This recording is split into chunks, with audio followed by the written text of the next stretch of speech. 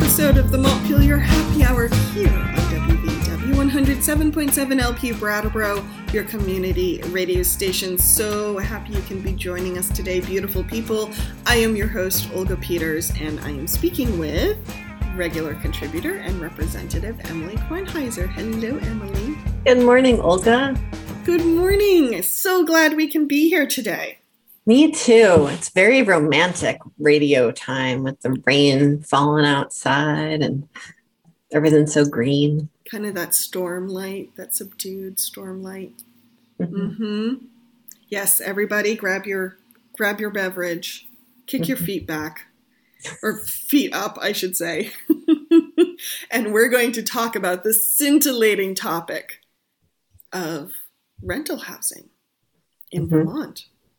Which, for folks who may not know, I believe it was on July 2nd, the governor, much to my surprise, vetoed a bill that had gone through the Senate and the House called S-79, which has the august title of An Act Relating to Improving Rental Housing and Safety. And you have been working on this bill, Emily, if I recall. Give us the kind of highlights of what this bill had tried to accomplish. Yeah, absolutely. And I don't usually get very partisan on this show. In fact, I hardly ever do. I think I might even go out of my way not to most of the time, because I think for the most part, it's not actually very interesting to our listeners. And I don't think it serves the cause of conversation all that well.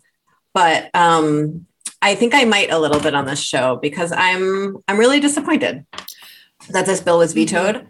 And I would like to repeat for those who perhaps aren't aware that our governor has vetoed significantly more bills in his fairly short tenure as a governor than any governor ever. Yes.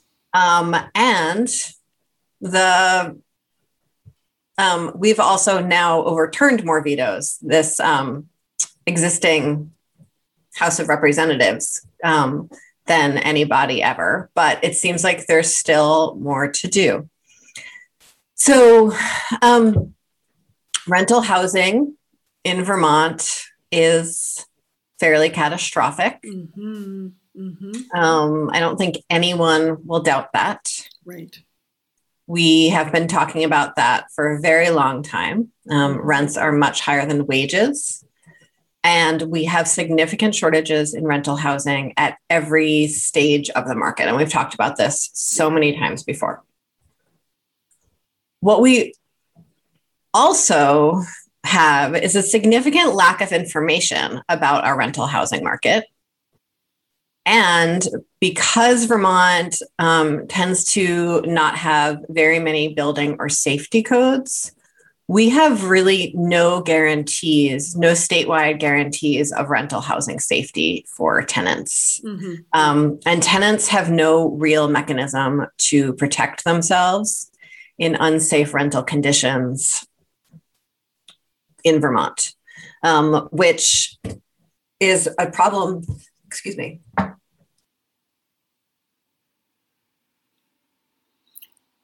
Sit tight. Bless you.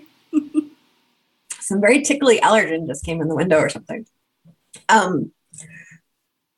So that's a significant problem regardless, but not having mechanisms to pursue protection is particularly challenging in an environment where the power imbalance is so extreme.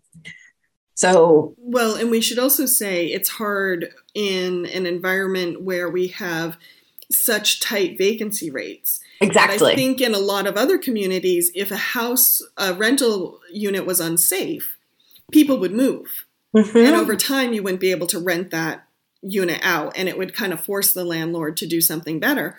However, because our market is so tight, like, where's somebody going to go? Yeah. So I guess in some universe, you might say this is the case where the market would sort of take care of bad stock because people wouldn't rent those spaces. But people do because there's nowhere else to go. And people are scared to leave or scared to develop a negative relationship with their landlord because there's nowhere else for them to go. So all of these things were fairly catastrophic before the pandemic. The pandemic further tightened our housing market and our rental market, partly because people were staying put. It was not a time when many people were moving around Vermont, both because of the eviction moratorium and just because people were nervous about their lives and didn't want to change anything. Right. And we've seen this huge increase in the growth of short-term rentals and people coming here from other states in order to enjoy some of our really fabulous pandemic response, and sort of the safety and comfort that we have here compared to other places. And then a lot of homes are being sold to become sort of second homes or new resident homes. So the existing sort of catastrophic rental industry got more catastrophic. And it's a situation where we can't have just one solution to the problem. And we've talked about this on the show before. We need multiple solutions to the problem. And one of the solutions that we need is good data to actually understand what's happening in our rental market, other than just, we know we have terrible scarcity because we have sort of regular studies every couple of years of vacancy rates. But we don't really have a sense of how things change, what our rental units really necessarily are, who tends to own our rental units, if people maintain rental units for very long term, or if they tend to sort of move in and out of using units as rentals. And all of those pieces of data are really, really important for us to make good policy decisions to support rental housing in Vermont, to support folks who are renting out property in Vermont and to support folks who are renting property in Vermont. So that's one piece of we really need that data. And the second piece is we really need safe rental housing. I mean, and we can talk sort of about the public health implications of substandard housing later in the show. So this housing bill had, that the governor vetoed, had really significant investments built into it in rehab funding so that folks who do have units that could come online with a little bit of investment can receive ARPA funds to grow their housing stock and improve their units, as well as a bunch of other housing money. And then the other piece of the bill was something that's a housing registry. And we already have that in Brattleboro for long-term rentals. So it's anyone who has a rental unit, either a short-term that they're using for short-term rentals or they're using for long-term rentals, is required to register with the state and attest to a certain level of safety requirements, fairly bare bones. And then there's sort of a complaint mechanism built into that, which is how most of our regulatory work in Vermont goes, because we tend to not staff up regulatory agencies very fully. So that's the thing. The plan was endorsed by really an incredible range of partners. Yeah, that was surprising. It was pretty remarkable. So the Chamber of Commerce, which tends to be fairly far to the right in their political activity, came out roundly endorsing the rental registry. The Vermont League of Cities and Towns, which tends to be quite centrist and focused, came out really in strong support of this. And then all of the housing agencies, both housing developers and affordable housing partners and homeless services agencies, all came out in support of this rental registry. And the governor vetoed it. And one of the explanations he gave when he vetoed it was that when he and his wife decided to convert part of their home into an apartment rental, the process, they sort of navigated that process fairly successfully. And he didn't want to add any further inconvenience to that process. And what stood out so strongly for me in that is he was prioritizing a small amount of comfort on his part, a small savings in paperwork, over the comfort of thousands of Vermonters who live in substandard rental housing and who are experiencing safety hazards from, fire to air quality. Yeah. To handicap accessibility every day. And that prioritizing of the comfort of some over the comfort of others is really challenging to me. Yeah, I'm just looking over my notes from his veto letter that he sent the legislature to accompany his veto. And yeah, for him, I think one phrase he used was the solution is not more regulation. And that he expressed the concern that if we do this, we'll reduce the investment in new housing. And that's really where we need to put our priorities. And I found that interesting because to me, it doesn't seem like an either or. Like, I don't see why you can't invest in new housing and have a registry. Like, to me, they can happen.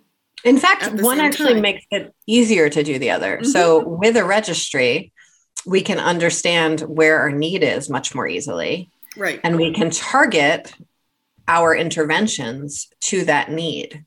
For instance, when the pandemic first started and we needed to get in touch with folks who were running short-term rentals and long-term rentals to both help them understand what services were and financial supports were available to them as business owners, and to make sure they understood what tenants' rights were in this situation, or that they needed to really close down for a little bit.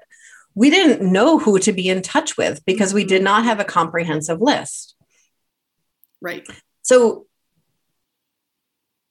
minimum regulation in the form of a registry, which is a very sort of Vermont thing to do, often really supports the kind of investments and supports that we want to do in other areas. Right. Yeah.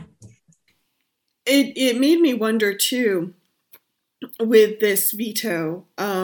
I was recently speaking with a number of folks in Chittenden County for a different article with Vermont Business Magazine, and their housing market is just as tight as Brattleboro's. So for folks, they may have heard us say this on the show before, but in general, housing organizations in the country say that for a community to have a healthy vacancy rate, meaning people can find housing pretty easily and get into that housing pretty easily, it's around 5%.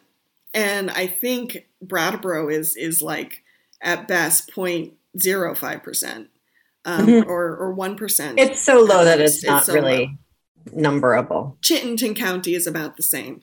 And so that just kind of puts a number on how tight the market is. And, I was talking to organizations who were trying to build, like, each year they wanted to construct 500 to 700 new units. And in many cases they had, and it still wasn't enough. And to me, that sounds like a real crisis. When you are putting in that many new units and they're still not keeping up with demand, and they're not keeping up with people's wages, like, what? And so I guess to me, when I saw this veto, what surprised me was, I don't know, I guess I had assumed wrongly, obviously, that the governor would be like, because he's talked so much about the housing crisis, and he has put, to be fair, he has put new spending into creating new units. I guess I just thought that, look, another tool in the toolbox, let's do this. And so I was just surprised that he would veto it. I think it really points to, I'm sorry, would you like to finish your sentence, Olga? Are you sure? I am sure, yes. Okay. Thank you, though. I think it really points to a theory of government that I am quite uncomfortable with. And the idea is that government is just there as a regulatory force in poor people's lives to regulate their behavior in exchange for benefits, but should not be a force in the life of those who have means. Interesting. And so a regulatory inconvenience for a landlord who is, I think through this sort of, I think there's a construct here that the landlord in investing in a housing unit and making a profit is somehow offering a gift to the community and does not deserve regulation. Whereas a less wealthy person who is seeking funds from the state or seeking support from the state is absolutely obligated to withstand that regulation of their life. That's not how I see government. Just to poke at that a little bit, I hear what you're saying. Yeah. How else have you seen that show up in some of the governor's choices or decisions, or has it only shown up in as far as S79 is concerned? Oh no, I mean we saw that very strongly in how COVID relief funds were delivered. In that the funds that went to businesses had a much lower threshold for verification than any funds that we send to individuals. Okay. And the auditor's office has this really like amazing chart in, I think it's a report about VEPC, the Vermont Employment Economic Progress Council. Okay, I haven't seen that. Bummer. I like his reports. I like the auditor. And I'll send you, it's a great chart, but it really talks about sort of the threshold for verification for, say, food stamps or rental subsidy or public service, like electrical subsidy or whatever it is, the threshold on the individual versus the threshold on sort of the business owner, who is also an individual, is very, very different across the chart. And I'll send it to you. Maybe I can even post it along with this article, along with this podcast when we share that. It's remarkable though. And I think it's a shame because government can be a force for good in all of our lives. And often what we see when we're regulating an industry, it means that the folks who are doing good don't get punished for that because everyone is at a level playing field. Well, and I think sometimes too, when we talk about regulation and especially the paperwork that goes along with it, sometimes for me, the question is not whether or not the regulation is a problem, but how we actually design the regulation and we design the paperwork. Sometimes it feels to me it's unnecessarily complicated. Yes. And there are ways we could streamline our processes to make them easier for everybody who has to interact with them. And, I think we do a better job streamlining those processes for businesses than we do for individuals. And I think part of it is that we've had this long running trend across party in America, especially, and including it very much so in Vermont, where we're so scared of believing in the value of government that we refuse to invest in it enough to actually ease people's experience with government. Interesting. So the registry would have just very simple, would have created this sort of on complaint system for safety regulations and just a list of all the properties in Vermont. And all of these folks came on board with it. Brattleboro has an existing rental registry for long-term rental units that seems to be going well. Burlington has one, and all of those systems would be incorporated into this existing rental registry. Folks in Brattleboro would not have to register anew. They would be put into they would stay in their existing system. So they wouldn't have to go to like a state website to register and the town website. They would just need to go to the town website. It's whichever sort of threshold is higher. And so Brattleboro's threshold is slightly higher for safety and such. And so they would go there. And that's it. It was a very simple, straightforward thing. One of the other arguments is that there aren't any other statewide systems like this. That's one of sort of the other arguments against the bill. And that's an argument that happens in Vermont sometimes. And I think it's really important to remember that Vermont, the entire state, is smaller than some small cities. And a lot of small cities have citywide rental registries. Vermont also has one of the lowest rates of rental in the entire country. We have one of the highest homeownership rates in the country. And so our rental stock is a lot more scattered, tends to be with sort of smaller homeowners. And we have a much less, in some ways, formalized system for it because so many of our communities have so few rentals in them. Gotcha. Interesting. So we have just about 5 minutes before the end of this portion before we hear from underwriters. And I want to just loop back to what you said about statewide registry and how often in Vermont we argue about having a statewide system, if I heard that correctly. And I don't know, I'd like to pick at that just a little bit because that surprises me, especially because I believe last week or the week before, we talked to Ted Brady about local control and being a Dillon's rule state. I don't know, it just would seem to me that we do have a lot of statewide systems.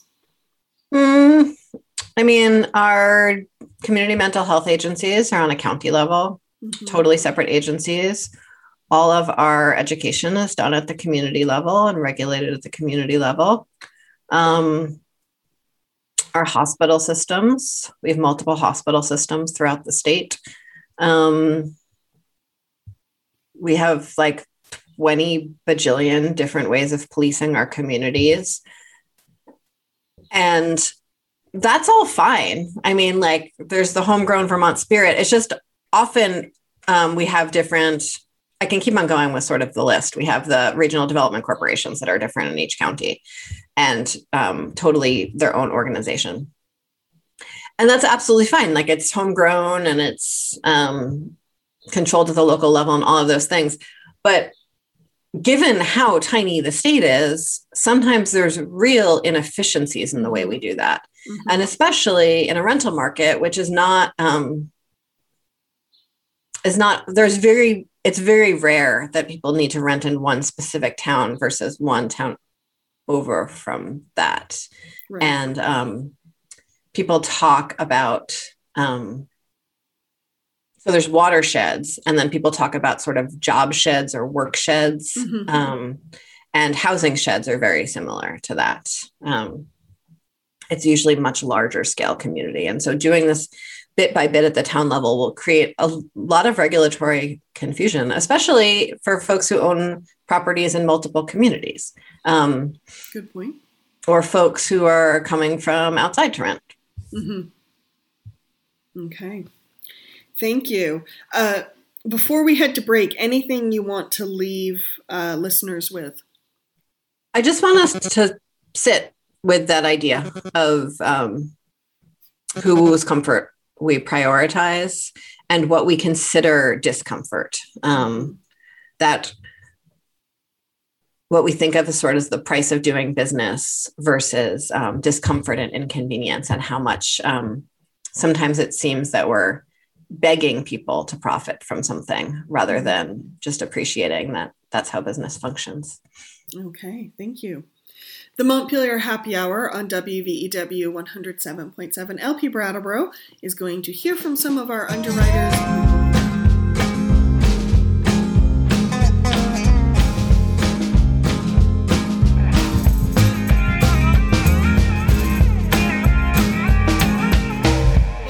To the second half of the Montpelier Happy Hour here on WVEW 107.7 LP Brattleboro, your community radio station. You can also find us at Apple Podcasts, as well as Brattleboro Community Television, our Facebook page, our Captivate page, and Emily's YouTube. And hey, Emily, what do we need to remind listeners?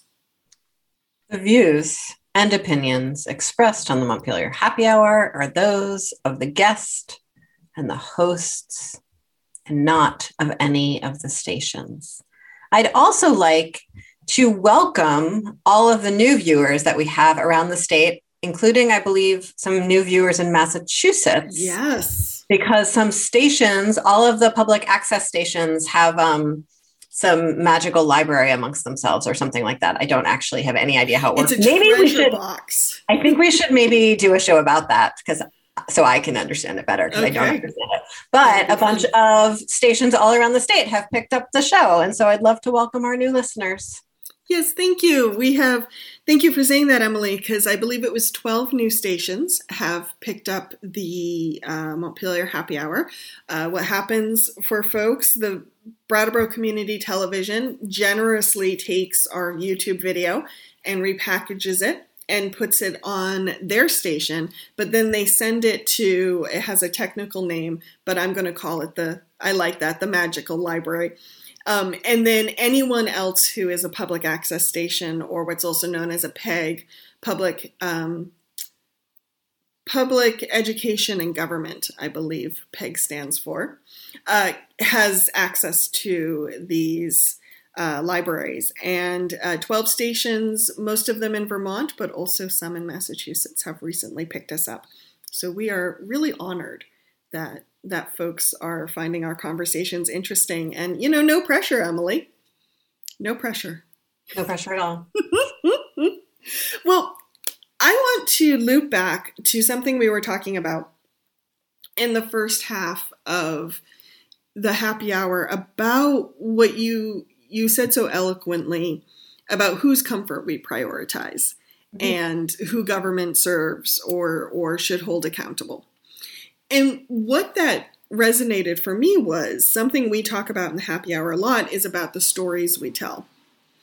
And I think what you mentioned really highlights how if we're not careful, we tell stories about who rents or who is a landlord, what services they do or do not deserve. And how often I was recently in the past few months listening to such conversations at the local level, and a lot of them were not accurate. When folks were talking about who rents, the stories just were, maybe one or two people had done some of the things landlords were talking about, but it wasn't renters as a whole. And I would say the same was true when folks were talking about landlords as a whole. And I'm wondering, with something like S79 about improving rental housing in Vermont, does something like this, how can this help us have more accurate information? You talked a little bit about gathering better data. Like, can we pull that apart so that we actually have better services for everyone across the board? Like, let's highlight that a little bit more. Yeah. So one piece of this that I've named a few times is the data piece. And so if we are able to know who all of the folks renting properties are in Vermont, then we can offer them services. We can offer them information about incentives, tax changes, energy efficient innovations. That's the word I'm going to attach to that. And right now we can't. And what happens is the larger landlords who are sort of professional landlords have time to stay in the loop on all of those government products and services. Whereas sort of the smaller landlords who are just renting out maybe one unit attached to their house don't have access to all of that information. And so it would be a real asset to folks who are renting throughout the state for us to be able to have this list so that we can be in touch and offer support and services and information to all of those folks. I think also and maybe like really help people figure out their business model if they want to, figure out how the regulation can fit into their business model. The other piece that I think is really interesting is when we talk about who rents. Mm-hmm. I think, yes, so many of us have a story about who rents. And I think even within those of us who have perhaps a broader story about who rents, those of us who have rented more recently or are currently renting, I think we forget how the face of renters is changing in Vermont. That a lot of older Vermonters are interested in selling their homes, their, inconvenient, rambling old farmhouses that involve lots of shoveling and maintenance, and want to move into much smaller rental units where someone else takes care of all of this stuff. We know that millennials, often because of their significant college debt, cannot own a home even if they want to. And so we have a whole generation of folks who are renting because of that, really regardless of their income level. And then we have a lot of folks who, we also, as we become a more diverse state, we know that white people, because of generational wealth, are much more likely to own homes. And so as we become more diverse, we might become much more rental centric. And so there's sort of all those layers of who rents that are newer to Vermont. And I think folks will have different needs as those populations rent. So one tension I hear when I talk to people about renting for articles or home ownership, rental market, the whole 9 yards, is this tension between long-term and short-term rentals. And stories abound about that too, about who has short-term rentals versus long-term, and who's doing good for the community versus who isn't. But one thing I find interesting, and this goes to the point of regulation. I have heard from a number of people who have short-term rentals that one reason they do that, and many of them used to rent out these units long-term, and they have since transitioned to short-term rentals. And one reason they do that is they feel it is easier for them as far as regulations go, and they can make more money. Fair enough. So I'm curious about that, since we are talking about S79 and regulations. Can you talk to me a little bit about short-term rentals versus long-term rentals versus regulation? How does S79 fit into that or not? Can we pick that apart a little bit? Yeah. So, in Vermont and in a lot of states around the country, we have a body of law of tenants' rights. And those are all rights that tenants have regarding notice, regarding things that need to be fixed, what eviction needs to look like. And that whole body of law only applies to long-term rentals. And so if you don't want to have your business model as a person who wants to rent something out engage with that body of law, then a short-term rental makes sense. You have a lot more control over your property. And in some ways, it can be lower risk in that the risk that you're taking is immediate. And the consequences are immediate. It's a shorter term risk, though it can be quite risky. I mean, there are, I've heard stories from all over the state about really disastrous things happening with short-term rentals. And the legal remedies are quite different because there isn't a body of law attached to it at all. Good point. Yeah. Interesting. And so the remedy for both parties is quite narrow for short-term rentals. So as you might remember, and maybe our listeners remember, I introduced a bill that was just about short-term rental regulation. Yes. Which I think was numbered H200. And I introduced it with a rep from Burlington, who's the progressive minority leader, Selena Colburn, and then a rep from Londonderry, Kelly Payala, who's an independent. So we represent a very broad spectrum. of legislators from very different communities. But in all three of our communities, we know that the growth in short-term rentals, as people take long-term rentals off the market and move into short-term rentals, is having a fairly disastrous effect on our communities in a number of ways. And one of them is that business owners who have been running bed and breakfasts and hotels for decades, or even for a couple of years, and are participating in the full regulatory framework of the hospitality industry. Mm-hmm. Yeah, that whole infrastructure. Yeah, and there's a set of law around the hospitality industry to protect guests and hosts. Mm-hmm. They are experiencing a business loss as short-term rentals, which don't have a regulatory mechanism attached to them, are brought online. We know it's taking long-term rentals off the market, and so folks have nowhere to live, and it's harder for people to hire. And so that bill that was very specifically about regulating the short-term rental industry, both creating a registry and saying that they needed to be regulated the way bed and breakfasts do, was endorsed by both housing advocacy organizations and the Chamber of Commerce. Again, broad political spectrum.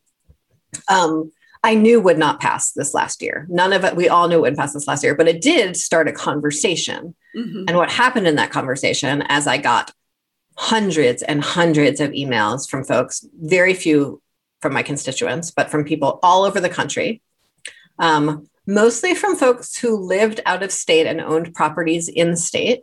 Oh, that's interesting. Mm-hmm. Yes. Who in some cases were overextended on mortgages on their second or third homes, and were using this as a way of covering the mortgage on their second or third homes. Okay. They all said over and over again, I don't want to be part of this regulatory framework. That's too much, but I'm happy to register. And so, which brings us back to S79. Exactly. And so all of those emails, the hundreds of them, I forwarded to the chair of the House General and Housing Committee, who is the one who shepherded S79 through, and said, all of these people say they are comfortable being regulated. All these short-term rental owners are comfortable with the registry, even though they're not quite ready for more regulation.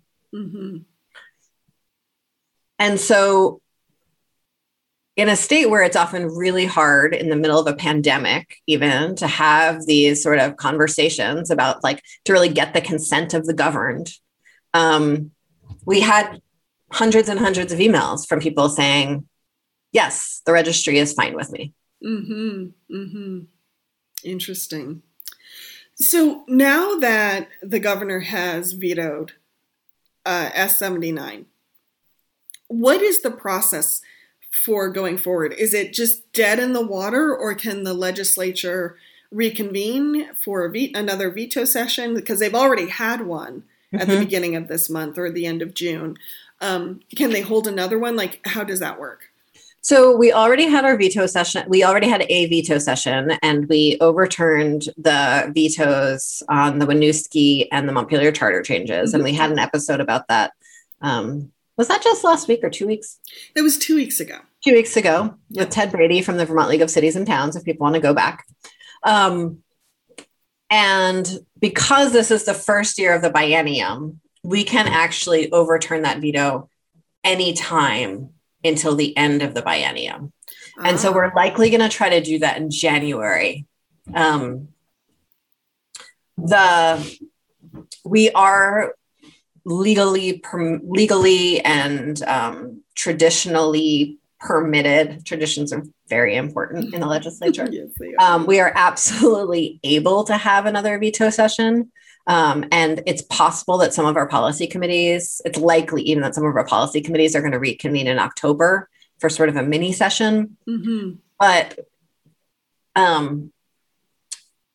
given the endlessness of last year's session during the pandemic and how many legislators really, really need to just stay focused on their day jobs for this chunk of time, everyone felt that it was better to not hold another veto session and to wait until January to make sure that we can really have everyone there for it, especially since we would need to be in person now. We were still under the state of emergency for the last veto session, and so we could all do it remotely, which made it a much more easeful process. But we would all actually need to go to Montpelier for the next veto session. And the logistics of having us all in the building have not been fully figured out yet. It's much more expensive for us all to be in the building, all of those things. So we're going to wait until January, which is a shame because this is all really urgent. We need the information in the registry, and we also really need some of those safety guidelines.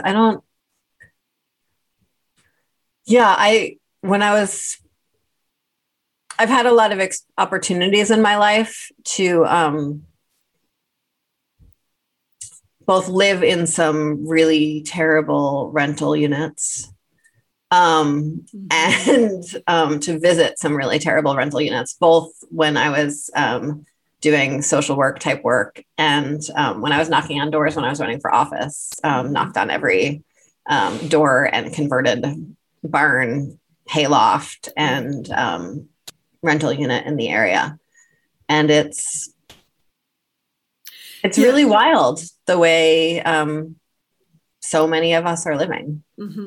Yeah, and we should probably be clear with folks for listeners' sake that when we're talking about some really bad rental units, we're not talking about, they don't have chrome finishes. We're talking about plumbing that doesn't work. We're talking about, as you said, bad air quality. We're talking about heating systems that don't work. So things that are very, very cold in the winter and very, very hot in the summer. And really what I think in an industrialized country like the US, we would think of as kind of basic things that need to be met. And they're often not met. No, we're talking about significant black mold. We're talking about significant safety hazards for children and for adults, but for children, we're talking about fire conditions that are a real danger to the entire neighborhood, not just the people living there and the firefighters who would come to fight that fire. We're talking about electrical wiring that is so far from code that it's laughable. Yeah. And then, frozen pipes all winter with hair dryers. And I've rented places where I called my landlord to say, my pipes are frozen. And they said, use a hair dryer. I was like, it's actually a miracle I own a hair dryer, but okay, I will do that. But I'm supposed to pay you rent? Like, what is happening here? I rented one place where I think I went through an entire tank of oil in less than a month. And like, I was keeping the place at like 60. Just wild situations for people to live in, and situations that people are really scared to complain about because they have nowhere else to go. Right. I want to, before we end, I also want to talk about something that has been sitting with me. I believe this was Kevin Dorn from South Burlington that I was speaking with, the former town manager. He said something really interesting, and I think this is true in a lot of communities in Windham County too, especially in a lot of the resort communities where rents are A, hard to find, and B, pretty expensive compared to wages. He was talking about how when you have a tight housing market, whether it's homeownership or rental markets, when people can't find places to live in their communities, of course, they go outside the community to find some place where they can live. And the knock-on effect of that is that it turns people who could be residents, meaning potential volunteers, potential school children, potential civic, people who could potentially be involved in the civic fabric of a community's life, and taxpayers, turns them into commuters. And so it's kind of a form of resource drain because you're losing all these people. to other communities. And I don't say that to pit one community against the other, but I think that is another part of the tight housing market that we don't think about, is how this is potentially disrupting some of the fabrics of our community, because people, and if someone's commuting, then they're also not putting that time to the community they actually live in either, because that's a good 45 minutes to 2 hours for a lot of people out of their day.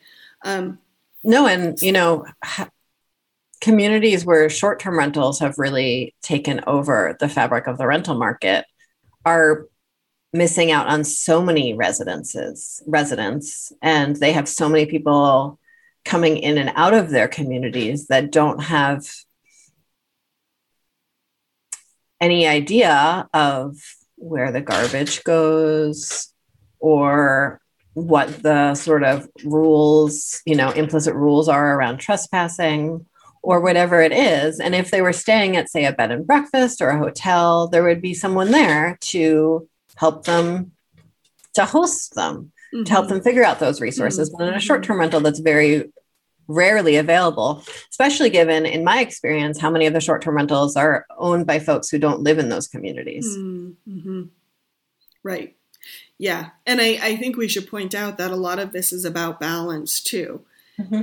Just because someone has a short-term rental does not necessarily mean they're eroding the fabric of the community. But when the number gets to a point where it becomes unbalanced, just like people commuting for work is not necessarily a bad thing. But I think the housing market in Vermont has become so unbalanced that it's starting to tip the scales of community. And, again, other sort of add-on effects when we don't invest in regulation and data related to this is we have older people staying in homes that they don't feel safe in, either socially safe because they're so isolated, or physically safe because there's so much upkeep, or financially safe because they're paying property taxes that are well in excess of the amount of property that they need or want. We have folks staying in relationships that they don't feel socially or physically or financially safe in. And we have families who might want to move into a larger space or a space with more green that can't, because there's nowhere to go. And so the knock-on effects of the rental challenges, really well beyond just sort of the employer challenges of this, are incredible, from sort of climate to mental health to, everything. Thank you, Emily. We are just about out of time. So I want to thank you for diving in on this topic with us today, Emily. And I just want to toast to improving Vermont's housing market across the board. And I think it's appropriate that you have the VHFA mug in your hand. It's a really good mug. It is. And it's nice, big, substantial. That's why it's a really good mug. It's enormous. You can get a lot of tea in that. And just everything that improves the housing market is so necessary right now in our state. So to everyone who's working on that, thank you and cheers. And also, go ahead, sweetie. I was mentioning to someone yesterday that we're pretty close to our 150th episode. And I just want our listeners to know that, and know that we're going to do something fantastic when we get there. We are. I was actually looking through Captivate over the weekend, and I think we're up on our 100. We're up in the 130s. So I have to do the math to find out which week is our 150th. And then, yes, we have to party, because 3 years. I mean, we've been doing this for 3 years. That's pretty not bad for a volunteer gig, eh? No. Very old for a podcast, I think, too. I think it might be. So pat yourself on the back. Emily, if folks want more information on you, where can they find it? Excuse me. Folks can go to emilykornheiser.org. Where you can find access and links to all my social media accounts, Facebook, Instagram, Twitter, as well as my phone number and email address, and any announcements about upcoming events. Wonderful. Of course, you can find the Montpelier Happy Hour at the montpelierhappyhour.captivate.fm. You can find us on iTunes, across New England at different community access channels, and every Friday at 2 at WVEW 107.7 LP Brattleboro. Have a great week.